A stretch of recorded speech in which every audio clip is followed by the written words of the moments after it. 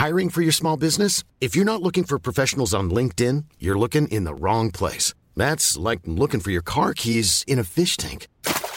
LinkedIn helps you hire professionals you can't find anywhere else, even those who aren't actively searching for a new job but might be open to the perfect role. In a given month, over 70% of LinkedIn users don't even visit other leading job sites. So start looking in the right place. With LinkedIn, you can hire professionals like a professional. Post your free job on linkedin.com/people today.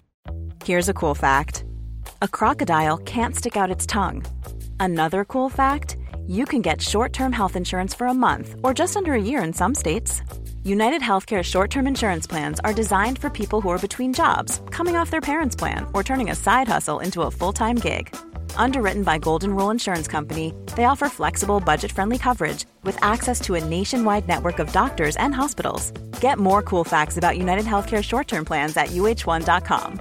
Everyone knows therapy is great for solving problems, but getting therapy has its own problems too, like finding the right therapist, fitting into their schedule, and of course, the cost.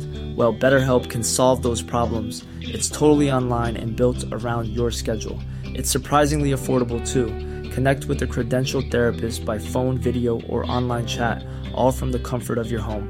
Visit BetterHelp.com to learn more and save 10% on your first month. That's BetterHelp, H-E-L-P.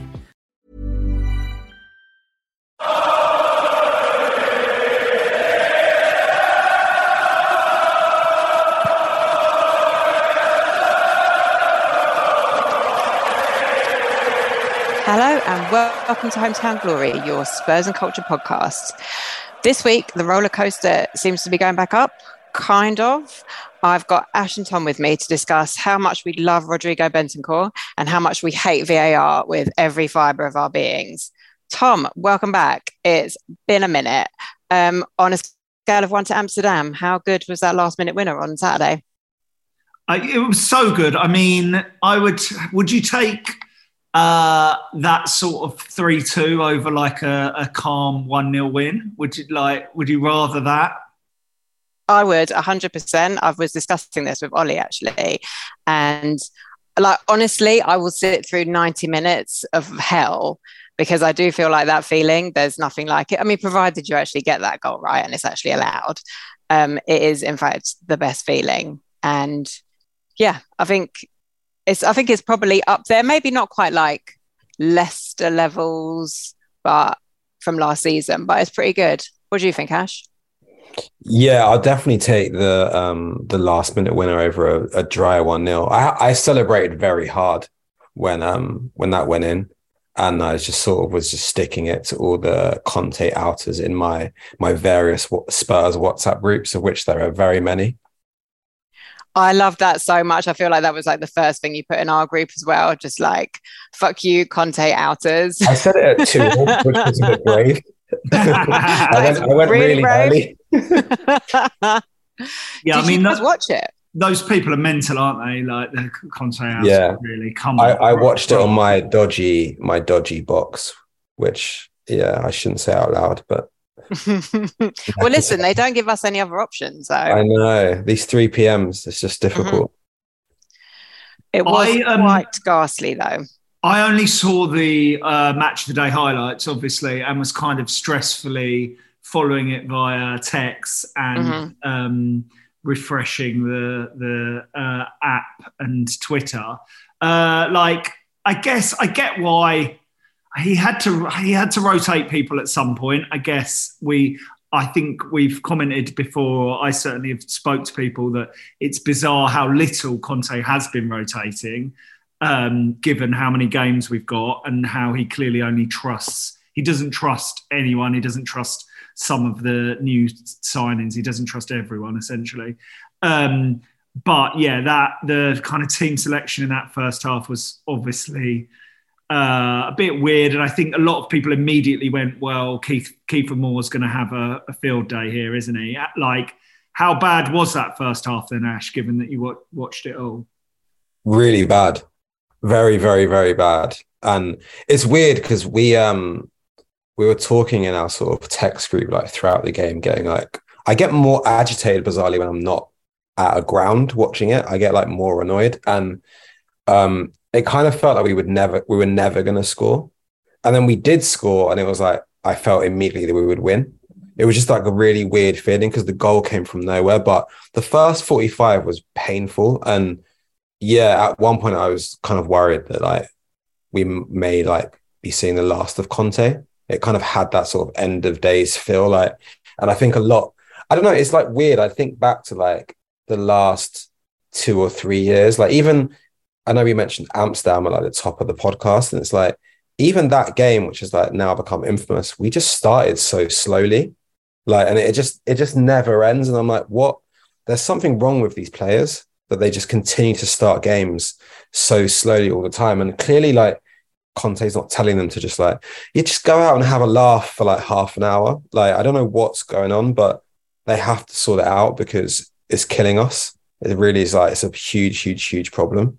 Do you think when a manager makes that decision to rest people, that like it's in their mind that they're going to have to bring the grown-ups on at some point to like rescue it? Or, you know, I guess Conte is hoping that he can rotate that much and we still put in a professional performance, but we couldn't, could we? I don't even feel like it's the fact that they're like the sort of, they're not even really like the second string, because I think the same exact thing happened the Wednesday before. And I think one of the things I found most maddening, and I don't know if it was like this so much on Saturday, I just assume it was because I didn't get to see much of it except for the match of the day highlights. We were out with the kids, and Ollie was trying to sort of watch it on his phone, which isn't the greatest way to follow a football game, especially one that's going really badly. But it was just the fact that on Wednesday, at least, they were just all stood still for like a good 45 minutes, right? And that's like the starters. That's the first team. And I'm just like, I don't understand why none of you are running anywhere. Yeah, there's a real lack of urgency. The biggest problem as well, not the biggest problem, there's so many problems, but they just don't move the ball quick enough. So it just becomes this really lethargic thing of them just like going back home, passing it back around the back. And like, as soon as we did move the ball quickly, like we scored straight away. Like it's like instant. And I'm just like, where was that for like the previous like 50 minutes? It is quite odd. And to answer your question, I mean, like some of the grown-ups are already on, like Kane, who's like, I know he's not the captain, but probably the player that other players would look to. He's on the pitch and nothing sticking up front. Son was like anonymous. Højbjerg, who's like, you know, one of the leaders, didn't really like see him for like the first hour. So I don't know, it's slightly weird. And it's like weird that Dyer, you know, I have my issues with Dyer, like came on and like made a huge difference. Obviously Bentancur, who's been probably the player of the season, came on and of course made a huge difference. But yeah, it's not like it was a bunch of like children like out on the pitch. So it's just, yeah, it is I don't get it. And it's painful to watch our like arch rivals start every game quickly and score like it seems like in the first 5 minutes every game when we can't like really ever get started. It's weird. I can sort of hand wave it away a little bit, I think. Sorry, Tom. I'll just while this is it's sort of in my mind, because I think I can understand. Maybe actually, I can sort of understand Wednesday a little bit psychologically, because it had been 2 really bad games, and I can sort of think, oh, maybe it was nerves, and you just don't want to get caught, right? And so they actually started playing a lot better on Wednesday once we were 1-0 down, because I almost feel like Conte must have just told them at halftime, this is not a brilliant football team. You're making them look like champions. You're 1-0 down already. You've got nothing to lose. Go out, remember that you can actually play football properly, and just pressure them a little bit and they will concede chances. And they conceded so many chances. We had it felt like we had about 50 corners. So, and I imagine the same thing happened on Saturday, where you just thought, actually, I think we're gonna, once we score, once we pressure them, they give up the ball, and we can actually win this game. So I sort of psychologically, I guess, in isolation, I get it, but it's just like, but then I do also have that worry that you have, Ash, where it's just like, these are just the same players who have been kind of doing this on and off for years. We also spoke, didn't we, about how Conte might need to play the 3-5-2 or the 5-3-2, however you want to do it. But it seemed like that first half at Bournemouth that there was just no creativity in midfield, and there's no one joining, linking with Kane and Son, right? And playing three defensive midfielders at Bournemouth is just kind of depressing as well, right? Yeah, he had Skip playing in the weirdest position. He was sort of on the right of the midfield, and he ended up in sort of a lot of the positions that Kulusevski would end up in. So he was his crossing was just dreadful. And I think quite rightly he was, and it's maybe not his fault. I'm sort of not the biggest Skip fan, but it probably is not his fault, but he got subbed at halftime.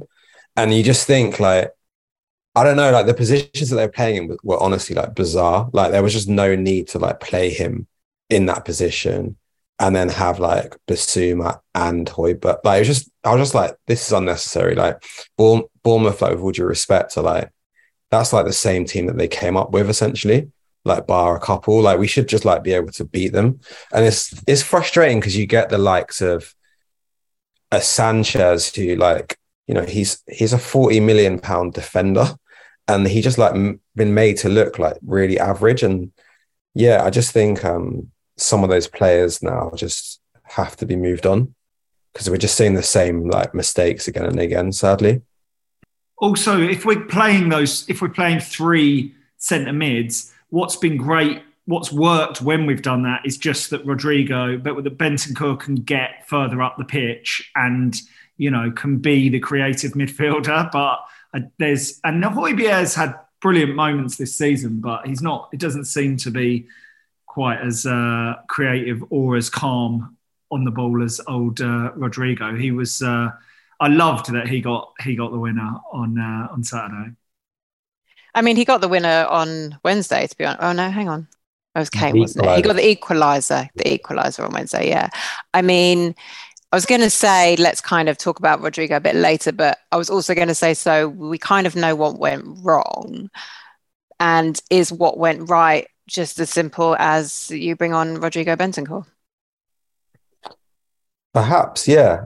He didn't make such a big difference, and the tempo just went up a gear, and we started to really play football. So yeah, he's having an amazing season. He's been the player of the season so far. I think you always have to include Kane, because he's sort of what he's doing has just become normalized. But yeah, Bentancur is insane, and we can't seem to play any football without him, which is deeply concerning. I mean, we always did have that a little bit, I think, back in the day with Poch under, when Dembele suddenly became the Dembele that we all remember. It did get a bit, we can't play properly without him. So we always have had those players where if they are missing, we just kind of go to pieces a little bit. It's just quite surprising how quickly it's happened with Bentancur, isn't it? It's just been January. That's not even a year. That's absolutely crazy. And we can't manage without him. And I think I didn't really realise that until this week. I mean, it also shows the magic of Paratici as well, doesn't it? Because the other player, obviously, who we've been saying we can't manage without is Kulu. Again, he's been missed so much in the last week. And I think he was warming up at Bournemouth, right? He wasn't in the squad, but he was out on the pitch, being made to do drills on the Bournemouth pitch, which is pretty amazing. I don't know how many football clubs do that or how often that happens, really. I love that. I thought it was a bit just get out there because the fans need something to feel good about. Oh, I mean, yeah. Amen. Great. And it's please Lord, let him be able to at least be on the bench on Tuesday, but I don't know. But him and Bentancur was such incredible buys, and I think we were saying recently as well, Bentancur and Højbjerg are undroppable, or the first names on the team sheet usually. But again, you see why he had to rotate on Saturday, and thank God it all worked out in the end.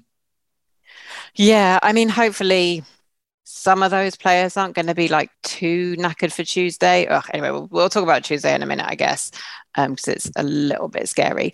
What about talk to me about my French King, Clement Longley, because it sounded like he was a little bit wobbly, but then was fine. He started well, and then on the first goal, sort of got rolled, and it all went horribly wrong. But I thought he grew into the game. I thought he did fairly well. He's sort of playing in like, I don't know if that's an unnatural position for him, but it's definitely a position that like I haven't seen him play for Spurs, filling in for Dyer. And I said it in the group, but like, or maybe it was somewhere else, but just playing alongside like Davies and Sanchez just like didn't help. They like both like had very poor games. Even though Davies did like pop up with like a crucial goal, but they were really poor. Like Sanchez, especially, like I always sort of try and stick up for Sanchez. And like, as soon as I do, he just does something absolutely mental, which is like what he did for the first goal. I just was just so shocked by it. Just like throwing himself when he had no chance of like winning the ball, or I don't really know what he was doing. And then the second goal, sort of seemed unaware that like a very tall man was like attacking a football in like the 6-yard box, just like equally bizarre. And then had the audacity to like blame Royale. They were having a right. Again, I only saw the highlights, but they were having a right row after the second goal, weren't they? Royale and Sanchez. Yeah, on the floor, by the way. Yeah, they were both sat down, weren't they? Oh my God, I missed this. Incredible. It was honestly like absurd. Like Sanchez had made like a very like lame attempt to get the ball and like had sort of tripped over someone's leg somewhere and like was on the floor like pointing and shouting at someone, and it's like, mate, you're the centre back, like deal with it. So please, Lord, get him a move in January. Like, come on. I think all three of us have tried to defend Sanchez at different points on the podcast. But as you pointed out, Ash, 40 million quid, 40 million pounds. And again, things worked out in the end. But we know teams just target him and Royale on that right-hand side. It's bonkers. And that every time we play anyone, when those two starting, they get targeted so badly, and teams know how to play against them. I just have this thing with Sanchez where it's like every time he starts or like comes on, it's like watching like my child and being like, oh my God, please don't screw up in front of all these people. And it's just not a great way to feel about one of your centre backs, is it really? No. But I do also think, that said, I do also think we've said this so many times as well, and it's like you can't play. I think just Sanchez at least just doesn't thrive in unfamiliar surroundings, or so if you put someone who's not Dyer next to him, or if you put or there's just too much chaos with him and Emerson together down that right. So I don't know. Yeah, you're right. I sort of said you can't play them both. And I just feel like it does hang them both out a little bit to dry. And the right wing back situation is now becoming quite weird, isn't it? Like Tom, you were saying, is it now time for us all to become? I mean, there's this Spence truther kind of thing on Twitter, isn't there? On Spurs Twitter, where people are really petitioning for Spence to start. And I know journalists have kind of asked Conte a lot about Spence. But on Wednesday night, actually, against Sporting, when Emerson did his no-look pass and passed it out, that was right in front of me in the South Stand. And poor Spence was about 2 yards from Royale when that happened, warming up near the southwest corner. And you're like, the poor guy, like Spence must just be thinking, what do I need to do? Why is he being so loyal to Royale? Am I really that bad in training for not to be able to get on the pitch? It's totally bizarre. And I think all of us kind of tried to allow Royale some breathing room, or tried to give him the benefit of the doubt. But I think we're all over him now, aren't we? For sure. Well, I think didn't he actually like boot the ball out of the stadium on Saturday? He did, yes. Yeah. Wasn't that also Ash wasn't. How have we got another one of these absolute clowns? He was really like, when I heard that had happened, and then when I saw it, he was so close to goal. Like, I'd presumed it was like, near the halfway line, and he's just booted it, and it's like, but he was in a good position, just booted it out the stadium, right over the stand. Yeah, I don't know how it's possible, but he did it. The right back thing's weird, because I always was like, got angry at Kyle Walker for sort of like lapses of judgment he did, and then he got sold, and then I got given, who is it, like Serge or someone, and I was like, okay, he's an absolute idiot as well, and someone will come in that's better, and then like you just get Emerson. You're like, how is this happening? It's just like, so maybe Spence shouldn't come in, because maybe it's just all downhill forever. I don't know what will happen, but I actually think we might see Spence against Forest in the cup. That's my like guess of when it might happen. But you're yeah, right. That makes sense, actually. Post Kyle Walker, that position has been cursed for us. So maybe it's mad, isn't it? Because you're right. We did all get quite sort of angry at Walker. I mean, I remember there were always people around me who were just always basically calling him a massive idiot. And I don't, he obviously wasn't. He just did have brain freezes, but he just had the pace to make up for it. That was the thing. And then under Poch, he did become like an exceptional defender as well, I think. And it's just like, we couldn't have foreseen how badly that the post Walker like era would go. So you're right, I do also fear for Spence a little bit. I will say this, I don't think Emerson Royale is as bad as Serge Aurier. I'll die on that hill, and I may have to. That's a debate. I don't know. It is a weird one, but I do I want to see Spence, but I also am not willing to die on the Spence hill that people are ready to force Conte out. Like, he can't be that good. Like, he's more likely to be sort of, I don't know, another Jack Clark than probably, the next Kyle Walker, shall we say. I don't know. We'll see. But hopefully the latter. On underperforming wing-backs as well, or not underperforming, maybe inconsistent is the word. It was interesting that, Davis and Cess weren't playing particularly well, but then got the 2 goals, didn't they? And Sessegnon's goal was really well taken. Was it Højbjerg? It was a Højbjerg ball, right? That was like an absolute beauty of a through ball. How was Cess the rest of the game? Because good on him for getting a goal. I thought he was, I hate to be really negative, but he was also really bad. And then sort of like popped up with a goal out of it. Was like honestly bizarre. We were like cussing him out, and then it's like, oh, Sessegnon scored. Oh, Davis has scored. Just like really mugged us all off. But it was nice for him to score that kind of goal, because like when you see the old like Fulham highlights when he was sort of this like young wonder kid, he used to just like score that goal every week. So I don't know, maybe going forward, I quite like Sessegnon, but he just, I don't know, like just comes across as a bit of a weakling in like the tackle and like gets mugged off the ball all the time. It's a bit weird. Well, I'm just going to just move on past that, to be honest, and just say that one of the things I really appreciated about Saturday was how bad it was for loads of people's narratives. So as you pointed out, Ash, it was quite bad for the sort of anti-Cess and anti-GB narrative. It was also terrible for the Conte out narrative, I think, which had been understandably or not, I don't know.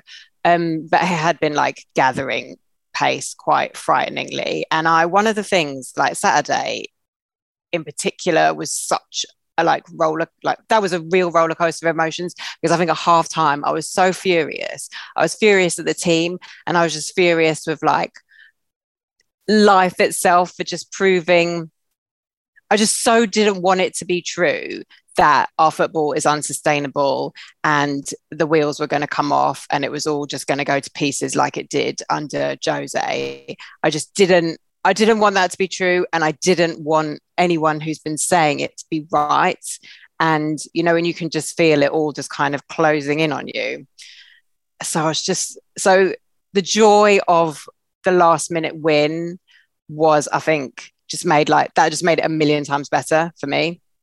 We like that first half was terrible, and we shouldn't be going 2-0 down to Bournemouth, even away to Bournemouth.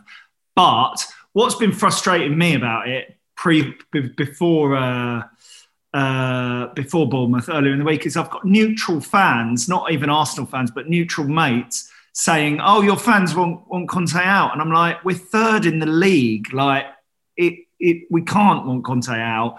We're a ridiculous club, like, and it just makes us look so totally silly to want Conte out when we're third in the league, doesn't it?" And top of our Champions League group, like despite like what happened like in the previous like couple of games, like we're in really good shape, like going into like if we like, especially if we get a result in the next 2 like Premier League games, like we're in all competitions still. We're like approaching the like halfway point of the season, and like we haven't really got started. Like you haven't seen like Son at all, really, like aside from like maybe like 1 or 2 games. Like Kane's got his goals, but like Kulusevski's been like obviously like injured. Like things probably will only get better. So I think let's just give him like time. Like he got us 4th. He's only been here a year, and he's like had to deal with like some horrendous players and some like really shit situations. So I think it's absolutely insane to like want him out. And I don't know, like we've had like a couple of years of, you know, since the end of POC, the football hasn't really been good. And I just think at some point we've got to stick with a manager. Like Arteta got pelters and for a while, and everyone was like, trust the process. And now they're annoyingly winning like 5-0 and going top of the league. So let's just give him time and let's get him better players. Like he made all the right subs, I think, at the weekend and like changed the game. Everyone was like, he needs to change it early. He did. He changed the formation. It worked. So I'm sort of fully like in the Conte camp for sure for the time being. Yeah, and I've got to say, I absolutely loved the second half on Wednesday night. Like I had a genuinely great time. It was the first time I've been back to football with my dad since before COVID. And I really just wanted to see a Champions League game because who knows if we will still be in it after Tuesday. And as bad as the first half was, I just loved the second half. I just thought we really, really went for it and fully deserved what should have been a win. And we were just like fucking brutally robbed of it. And honestly, I just like VAR has to go, right? That we were celebrating that goal for like a good 5 minutes, or like, well, we all celebrated it wildly, as you should, because you think you've won the game. And then we had to wait for 5 minutes while they essentially, like, I'm sorry, I know this makes me sound a bit tinfoil and a bit the Arsenal, but they were looking for a reason to rule it out. I swear to God they were, because you can't tell me that is like a clear and obvious mistake if you're looking for it for 5 minutes. The whole thing was insane. Like generally on Wednesday was, it was a strange game, wasn't it? Because like you said, the first half was some of the worst I've seen us play in ages. And to be fair to them, I thought Sporting had a really good first half. Marcus Edwards was always going to score against us, wasn't he? Let's be honest. He was really good, and he was just walking through our midfield and our defenders. It was ridiculous. We played so badly. I was furious at half time. And then that second half, we were absolutely brilliant. Their keeper, Sporting's keeper, had the half of his life. He was so good. We had so many chances, and we should have kind of won it earlier in that half, really. But yeah, the VAR thing. I was in the South Stand. The South Stand went absolutely mental when we scored the last second winner. And then I just think, what is the point of football if the match going experience? I paid 65 quid to be there. Like, I think most people have paid some stupid amount of money to be there, 50 quid plus to be in the ground. And what's the point if VAR, if it kills the experience for people actually at the match? Like 4.5 minutes, we stood there waiting while, like you said, Rosa, the officials tried to find a reason to rule the goal out. There was no clear and obvious error there at all. It was a goal. It should have stood. And yeah, I don't ever get too tinfoil hat. I don't moan about refs, although the ref did have a pretty bad game generally against in that Sporting game. But 4.5 minutes for them to decide it. Surely at some point someone needs to turn around and go, if it takes that long, like, how can it be a clear and obvious error? And yeah, what an awful experience for fans. You celebrate, you're fucking over the moon, you've won the match, you've qualified for the Champions League with the last kick of the game, and then you stand there for 4.5 minutes going, well, they're going to rule it out. Oh, I'm furious about it still. And Conte, great that he got his red card. Like, he was right to go mad. He was completely, and I don't think anyone can blame him at all, because it was that feeling, wasn't it? And I feel like as well, already we wait for a minute, don't we? Like, VAR has ruined it enough that even when you're there, there's always that like brief moment where you go, can I celebrate this? And then you go, okay, fine, we're going to celebrate it. And then you go absolutely crazy. And then you just know the longer it goes on, the more you're like, this isn't going to happen for us. And it's just that most basic feeling, isn't it? We have absolutely been robbed. And I just don't, to send Conte off as well, I can't, I get, like, I'm like you, Tom, I just never want to get into the whole like ref situation. But like, he was apparently like smirking at the players and being just generally like a bit of a prima donna and just seeming to, I don't know, I am sounding a bit tinfoil now, actually, but just seeming to kind of relish it a little bit. And I just think that's actually a massive, more than anything else, more than for what it means for us in the Champions League group or whatever, just you've robbed us, all of those people, over 60,000 people in that stadium, of that moment of just pure joy, which is the only reason we go to football. Like, that's what we're there for. And you took it from us. I also, a while back, I read something about the popularity of football or soccer in the US, right? And there was something that, it was only a brief line, but it said how football is like, it is lower scoring compared to the other sports that they love in America: basketball, American football, baseball. Like, most games you're getting a few goals if you're lucky, 2 or 3 goals. Like, and yet we've invented a way so that there are less. I mean, we get more penalties, but VAR means there are less goals. And it's just, I honestly think it's killing the sport, and it's killing the sport for fans who go to games. And then what is the point? Like, no one, as we saw during COVID, watching football, where like footballers playing empty stadiums, is fucking awful. So, what, we're already paying a fortune to go to these games. You're giving us less joy. Like, and yeah, I saw the thing as well. So people saying, well, we'd probably be laughing if it was another club, and we would, but it happens to every club. It's indiscriminate. Yeah. Every club gets these awful decisions go against them. I think part of it, like you touched upon, is that it's geared towards TV. And it's really, the frustrating thing for me is like, and if you go to games, you'll know this, that the VAR thing happens, but there's no visual. So you're just sort of stood around like an idiot, like waiting for something to happen, which you can't see. You're getting annoyed because there's no communication. And I think if there was better communication, you'd almost be less angry about the decision.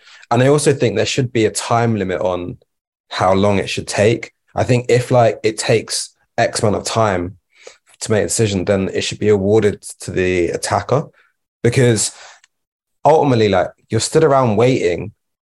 We're dealing with like the Newcastle game the other day where the ball was barely in play. I think the ball was in play for something like 53 minutes in the Newcastle game.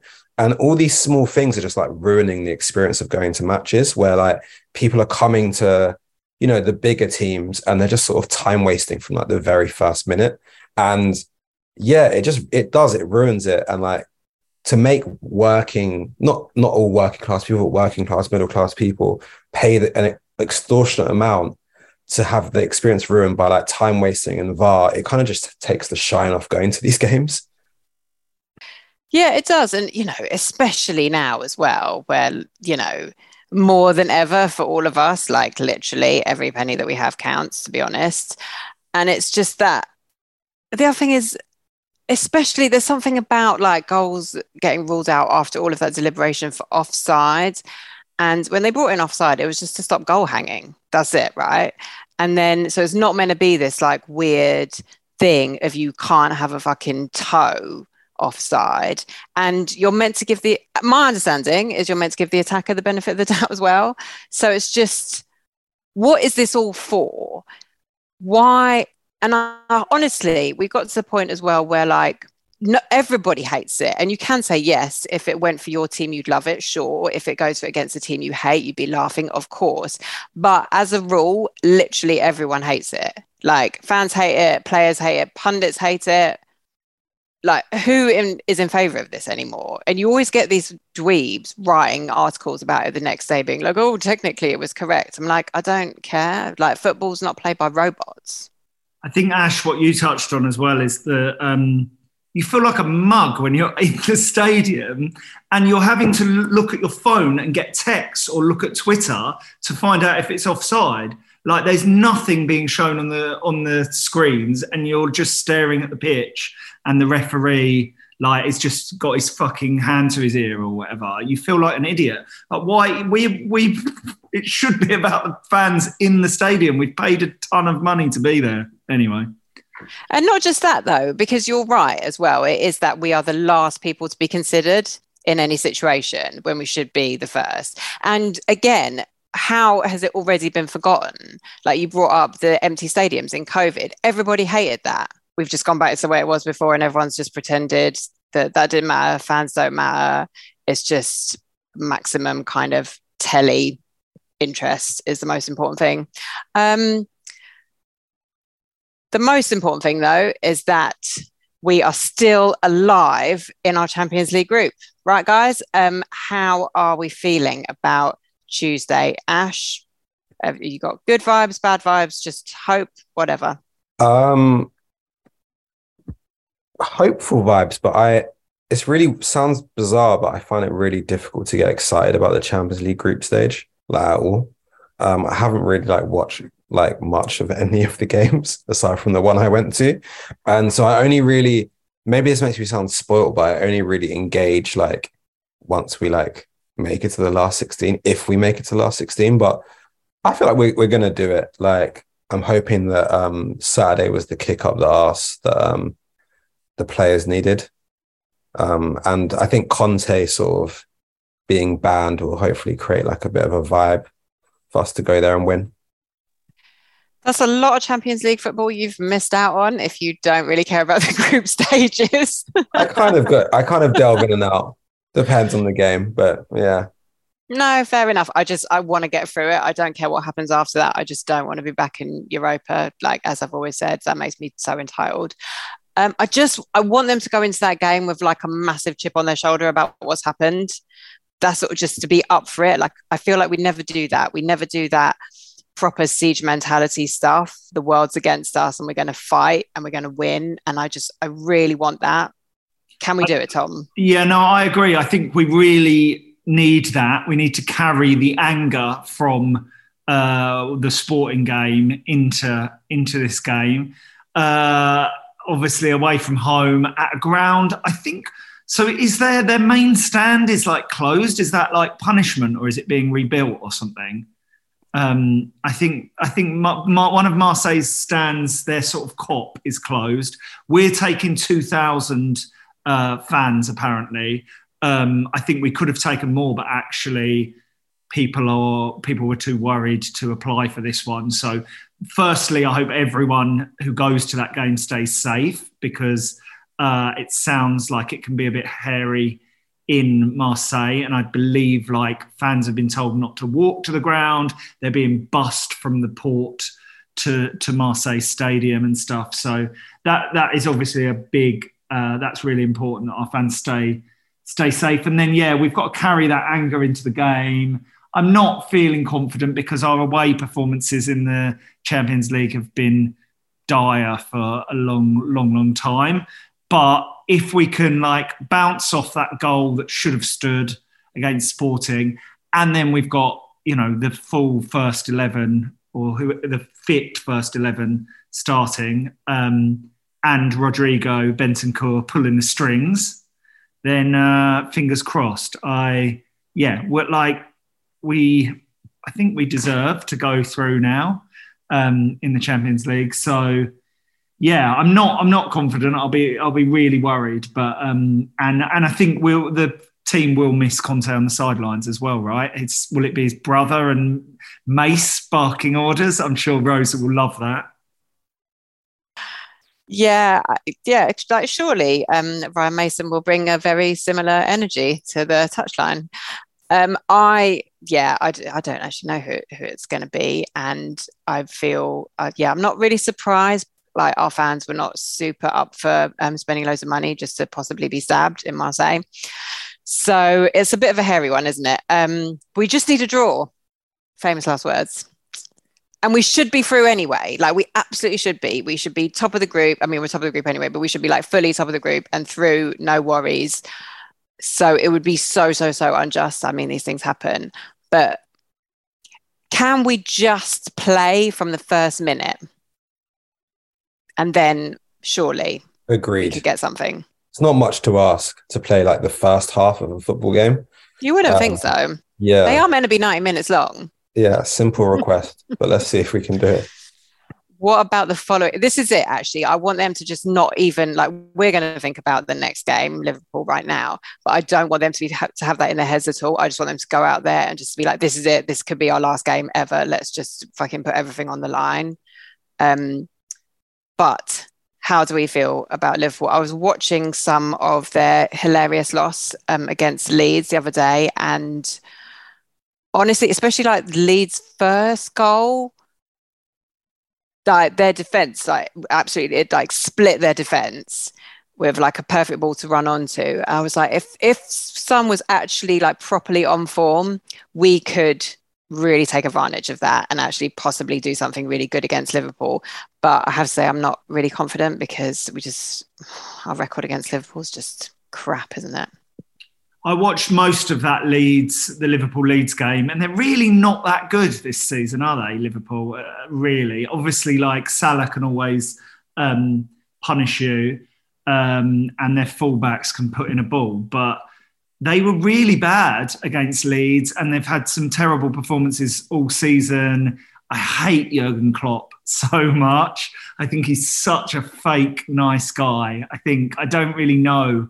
I guess if he's your manager, you love him, but he's such a brat. When he loses, he's the worst loser.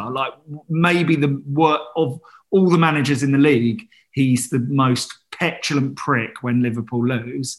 So I would love to beat them, but they desperately need a win or a big result against us. It could go. It could go either way, but generally they're just not as good as they're nowhere near as good as they were last season. Yeah, I can't wait for Klopp to flounce, and I'm quite confident that he will this season, actually, because it just seems like he's sort of hit that point. He's about 5 seasons in now, something like that, and it's just they're all burnt out, aren't they? Really. And you're right, he's so graceless. And I don't mind being a bad loser, kind of amongst your people, but don't be a bad loser, in front of everybody. It just makes you look really weird. I hope Romero is back for that one, because it doesn't sound like he's going to be involved on Tuesday, right? No, I kind of get the vibe. He's sort of just tapped out now until the World Cup. That's just the energy that you get from him and most Argentinian players. Yeah, Are there any other Argentinians in the league who are going to the World Cup? I was trying to think. It feels like it's just him. There must be others. I'm not sure. I was away in Greece, so I missed a lot of stuff. I watched most of the United game, and but I tried to kind of switch off. So I totally missed the quotes about Romero. But is Conte basically suggesting that he's feigning illness to kind of stay fit for the World Cup? Conte said something that was a bit. I think he said something along the lines of that he had muscle fatigue and that the player said he wasn't available. But then he went and started the Newcastle game, I think. So he kind of came back and then was out for the next one. And I don't know what happened in between, but we need him because we can't see Sanchez again, because that's just asking for like a disaster. And I think with Liverpool, I was kind of annoyed that they lost the Leeds game, because it kind of feels that, I don't know, Liverpool seemed to like raise their game against like the big teams, and they did really well against City. So I expect like it's going to be tight. And I thought the game at our ground last year, we were amazing and we should have beat them. And I think it was like 2-2. So I just feel like we owe them like one. Because the past few games we've played really well. So I would love to just like win the last 2 Premier League games, go into the break in like third, and like, in like striking distance of like the title, which I know is like, feels like a dream the way we're playing, but like it'd just be amazing to go into the break with that. I think given the how competitive it is for top 4 now, like we're talking just after United. I just watched some of United West Ham, and West Ham should deserve a draw for sure. De Gea saved them at the end of that game. But yeah, United are back. Chelsea are totally inconsistent, but Newcastle have got 1 game a week now to the end of the season and infinite cash. Like, it would be a huge statement for us to just be in the top 4 before that World Cup break, wouldn't it? Yeah, I mean, like, we've got to be honest, if they're serious about trying to do anything this season, we've got to win those last 2 games. But it is sort of, I mean, Liverpool will definitely raise their game against us. And that's kind of always been what they've done. Like, they tend to lose against like really crap opposition. And then like they've always been more successful. They've been like the most successful out of like the top 6 in beating the other top 6, I think, under Klopp. So yeah, it's not looking that great for us, but it's just like we always say, isn't it? And I know they've let us down so often, but if they're serious, and this is what makes the Romero stuff so frustrating, but if they want to do something at all this season, like, they got to turn up. They just got to turn up. Like, we've got enough to be able to do it the way Liverpool are playing right now. God. They are very, very shaky. I've said this like a few times, but please, could Kulu be back for Liverpool, please? What's also worrying, that Sunday, it's like Sunday 4:00. Going to meet up early, have a few beers. Could be a lovely day. But what's also worrying is the 12:00 next Sunday is Chelsea-Arsenal as well, isn't it? So if Arsenal win that and then we don't perform against Liverpool, I'll be so depressed by the end of next Sunday. I mean, that ridiculous, that like the Chelsea-Arsenal game, Ollie calls that the Kumbaya derby, because it is a proper like, oh, how are you feeling today, guys? Would you like some points? Who needs them? Like, what? And I genuinely feel like every year it's whatever screws us over the most is like the result that happens. So I don't have high hopes for that one. I would just like put that one in the bin already. It's just one of those things, isn't it? We had like a very bad week. We've had a pretty good week. It's just like, who knows? It just could go either way. We could have another great week, or we could have like a terrible week. And it's just, honestly, I wouldn't be confident in making any kind of prediction for anything. No, you can't. Not with the way that they're playing. It's like they play like one shocking half of football and then concede and then start playing. And I think Conte even alluded to that in his quotes after the game. I think he said something along the lines of the players need to like basically put into practice like what we're doing in training and like play from the first whistle and like stop sort of being scared to attack. So if we actually attack from the minute 1, maybe we'll actually win a game easily. Which, to be honest, we have also done in the past against Liverpool. So I would also not be surprised to see us really, really go for it. He did say something about our players lacking confidence, right? Didn't he? I thought, isn't that kind of your job to make them believe? Yes.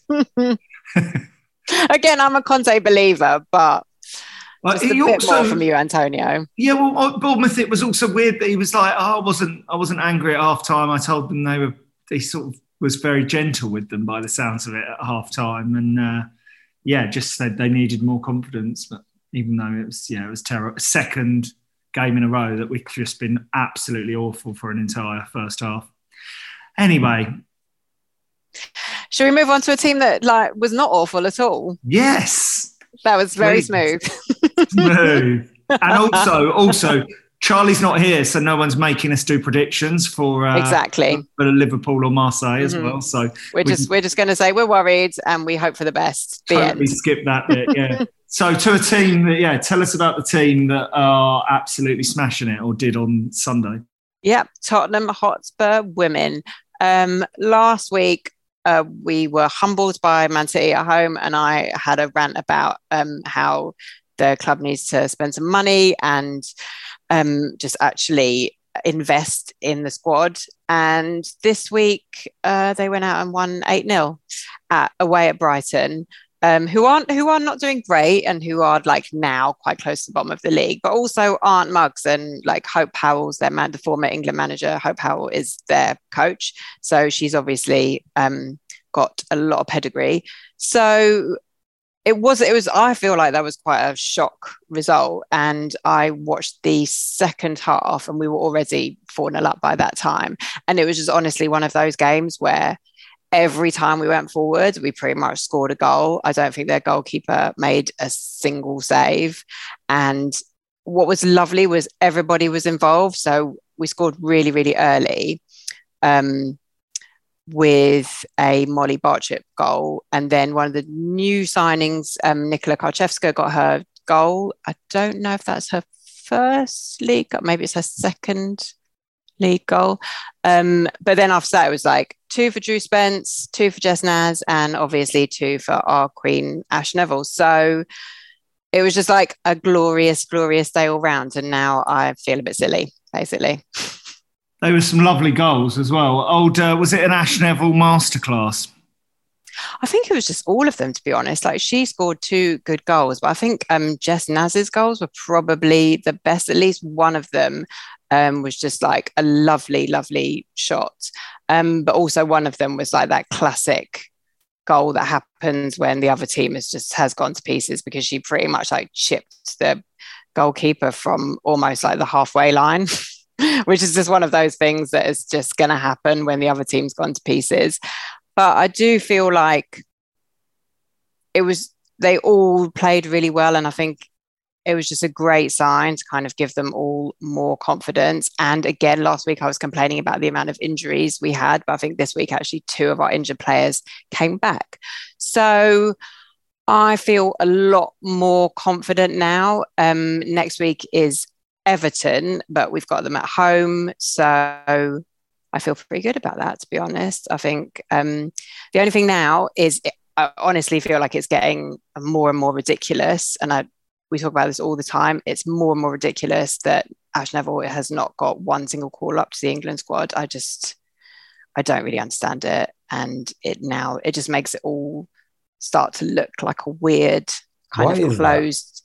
I think a lot of it is she didn't come through the England setup. She hasn't played for any of the youth squads, and that's where they've taken most of them from.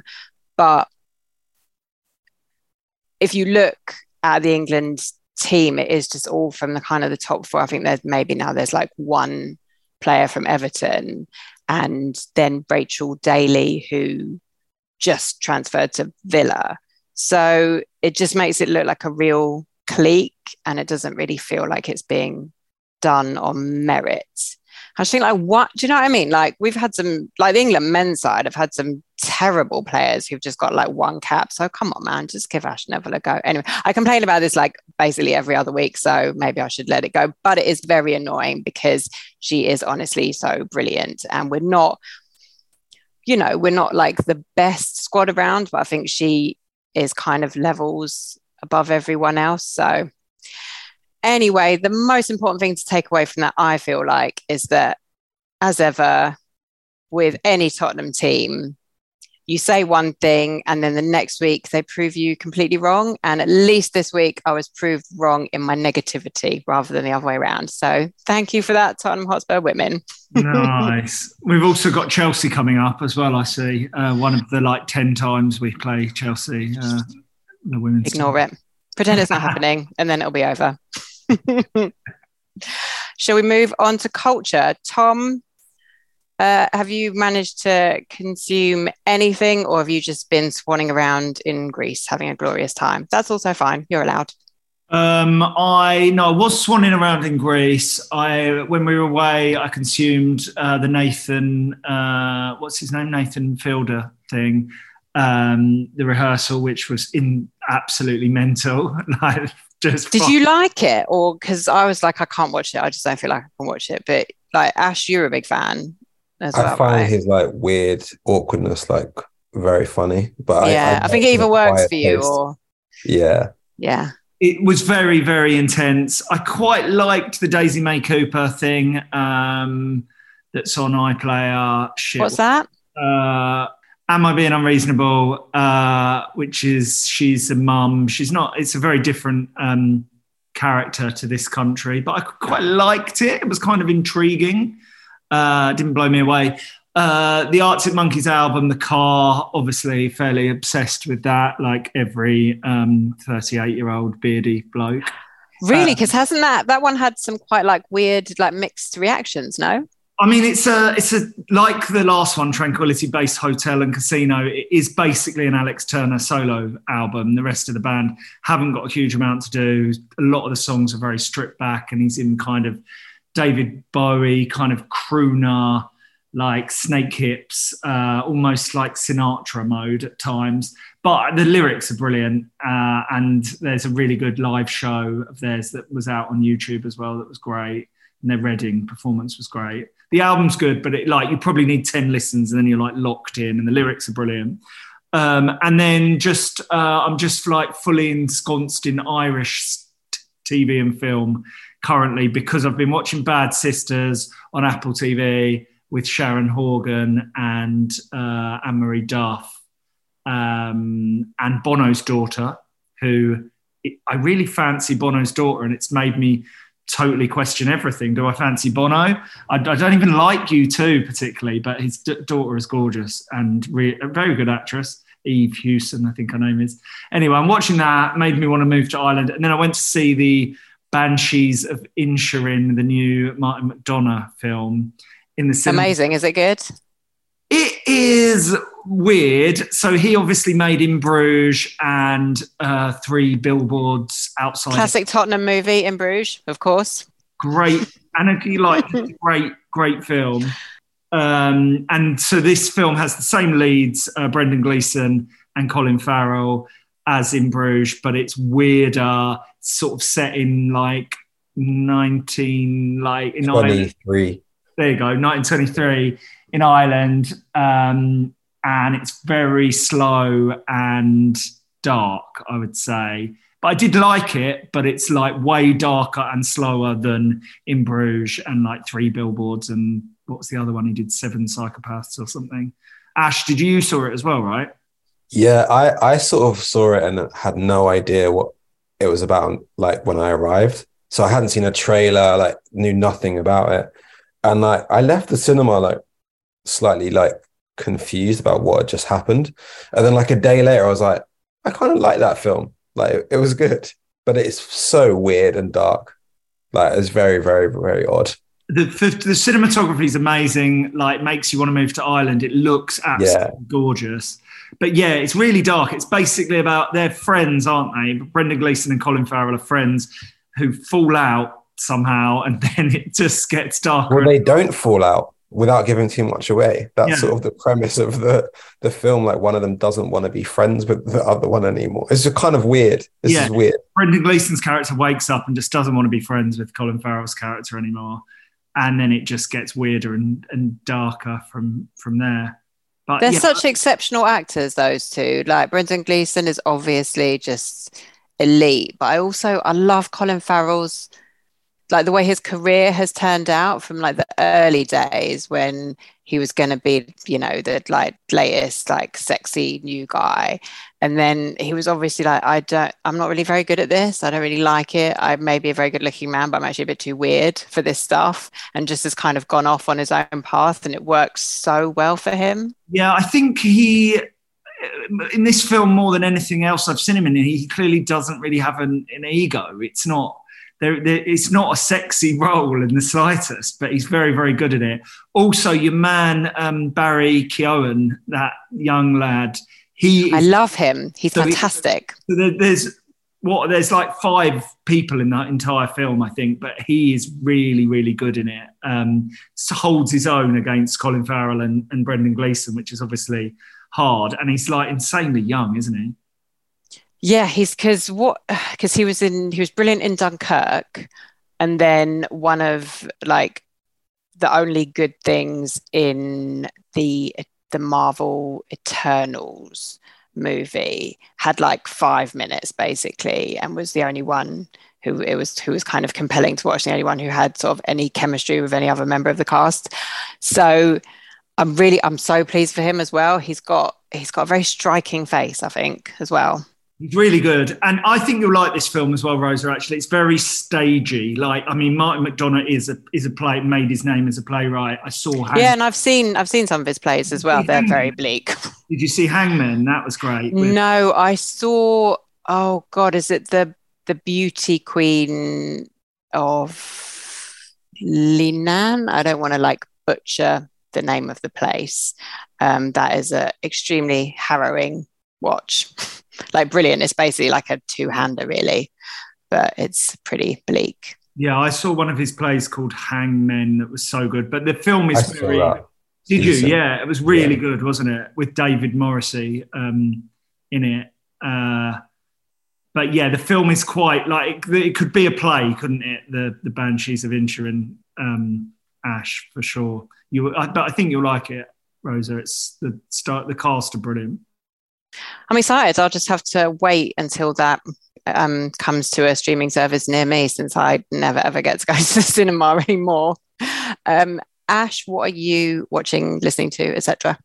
I was listening to this album. I don't know if I recommended this before, but this lady called Izzy Wood, which I like. I know I've spoke to you about, but her album called My Body, Your Choice is amazing. She's sort of famous. She's becoming famous as like a painter and like an artist, and you know, is showing all over the world. But she just made this incredible album, like probably one of like the albums of the year actually, and it's sort of very much in that sort of, how can I put it? It's not too far from like a Saint Vincent. It's like in that kind of vibe, but it's just a really special album. And like, yeah, go and check the videos as well, because they're absolutely mental, as you would expect from her. And then obviously just been watching like House of Dragons, which was amazing and bleak at the same time. And I'm sort of angry about it because I kind of feel like the series just started and it's over, and it's probably not coming back until like 2024 or 5 at this rate. It's very annoying. I know, it drives me mad the way these things take so long. I mean, I guess it's a lot of money involved and a lot of time. And the whole series was effectively a prequel to the sort of big action, I guess, because we should probably wait until everyone's seen it, and then we can just have a little bit at the end of one of the pods where we just really get into it, and we can just tell everyone to not listen if they don't want to be spoiled. But I really I think we were all a bit disappointed with the penultimate episode, weren't we? And then the last episode I think was absolutely brilliant. Yeah, now we're ready, now we're doing it. Yeah, no, like it ended really well and sets it up so perfectly. And I think you or Billy recommended like the Ringer podcast, which I've like now become obsessed with, like those two ladies who like know everything about everything. It's like the deep dive is listening. Incredible. Like, Mad. Could you ever have like envisaged yourself listening to a podcast that was like 4 times as long as the thing you've just watched? But you'll do it, and the time flies, man, because they just know what they're talking about, and it's fascinating. I don't know where I found the time to listen to it, but I've listened to everyone. It's quite mad. They're so good. They're very impressive. Yeah, I'm really pleased with everything that they've done with this show. And I think kind of making so much of it from the perspective of the central women. There's so much that they've decided that they're just going to really dig into. And the fact that they have these 2 brilliant actors playing Alison and Rhaenyra, I think is such a gift, really. I think they're just both exceptional, and they both carry it so well. So I know that people have found it a bit slow going. I personally haven't, but I definitely am very excited for the next, when we finally get there, but for whenever the next season finally arrives, because it's going to get pretty intense. That's all I've watched, really. And again, Strictly, Tom, have you caught up with it? Or are you a bit like, Yeah, Halloween week was good. They're like... An improvement on the week before, shall we say. I missed that because I was in Greece, but don't go back and watch it. Everyone said it was awful. It was awful. The kind of BBC-themed dances, 100 years of the BBC. Yeah, you've mentioned it. Anyway, no, Halloween week. All the dancers are of a really high standard now, I think. No one was terrible, really. And, oh, God, it pains me to say it, but even Tony Adams was quite... I know, he's improved. I don't watch his dances as a matter of principle, but it turns out he's actually improved. It could be one of those things where he goes all the way, which I think... Because I slightly... Fleur was in the dance-off again tonight, and I am now starting to get that sort of is Strictly just actually a bit sexist and racist vibe again, which is a bit depressing, really. Fleur was really good as well. That dance was great. And the guy from CBeebies has been excellent as well. Hamza's so good. So I'm going to just pin our hopes on Ranger Hamza, basically, because I think he's the only one who might take it all the way. My culture pick for this week is South Londoners know about this gem, but other people may not. The Horniman Museum. Tom, I know you love it, but I was there. What day are we on now? Sunday. I was there yesterday. They did a sort of Halloween special fair thing, which was really nice, but it just reminded me of how lovely that museum is. It's got such a kind of eclectic collection and a butterfly house and an aquarium and all sorts of other crazy stuff. I think when I was a kid and was really obsessed with ancient Egypt, they've got quite a lot of stuff there as well. And beautiful, big gardens for kids to run around in. If anyone who listens to this is ever in Southeast London, in Forest Hill, I really recommend it. I think it's just such a quality museum. I believe it was actually Museum of the Year last year. So there you go. Many people agree with me as well.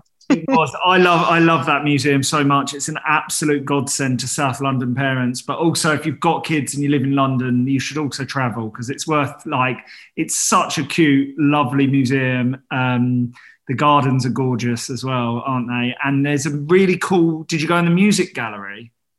No, we were just outside that day. Oh, no. But they have a music gallery as well. Yeah, there's just so much in there. There's a massive music gallery. There's a bit where kids can play instruments as well. It's so good for parents, especially. I love that place. And also has an amazing view.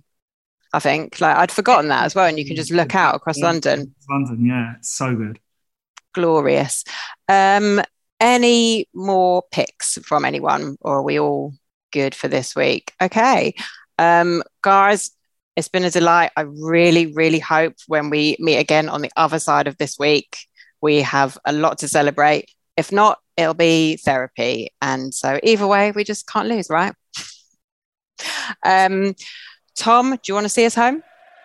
Yeah, why not? Up the Spurs!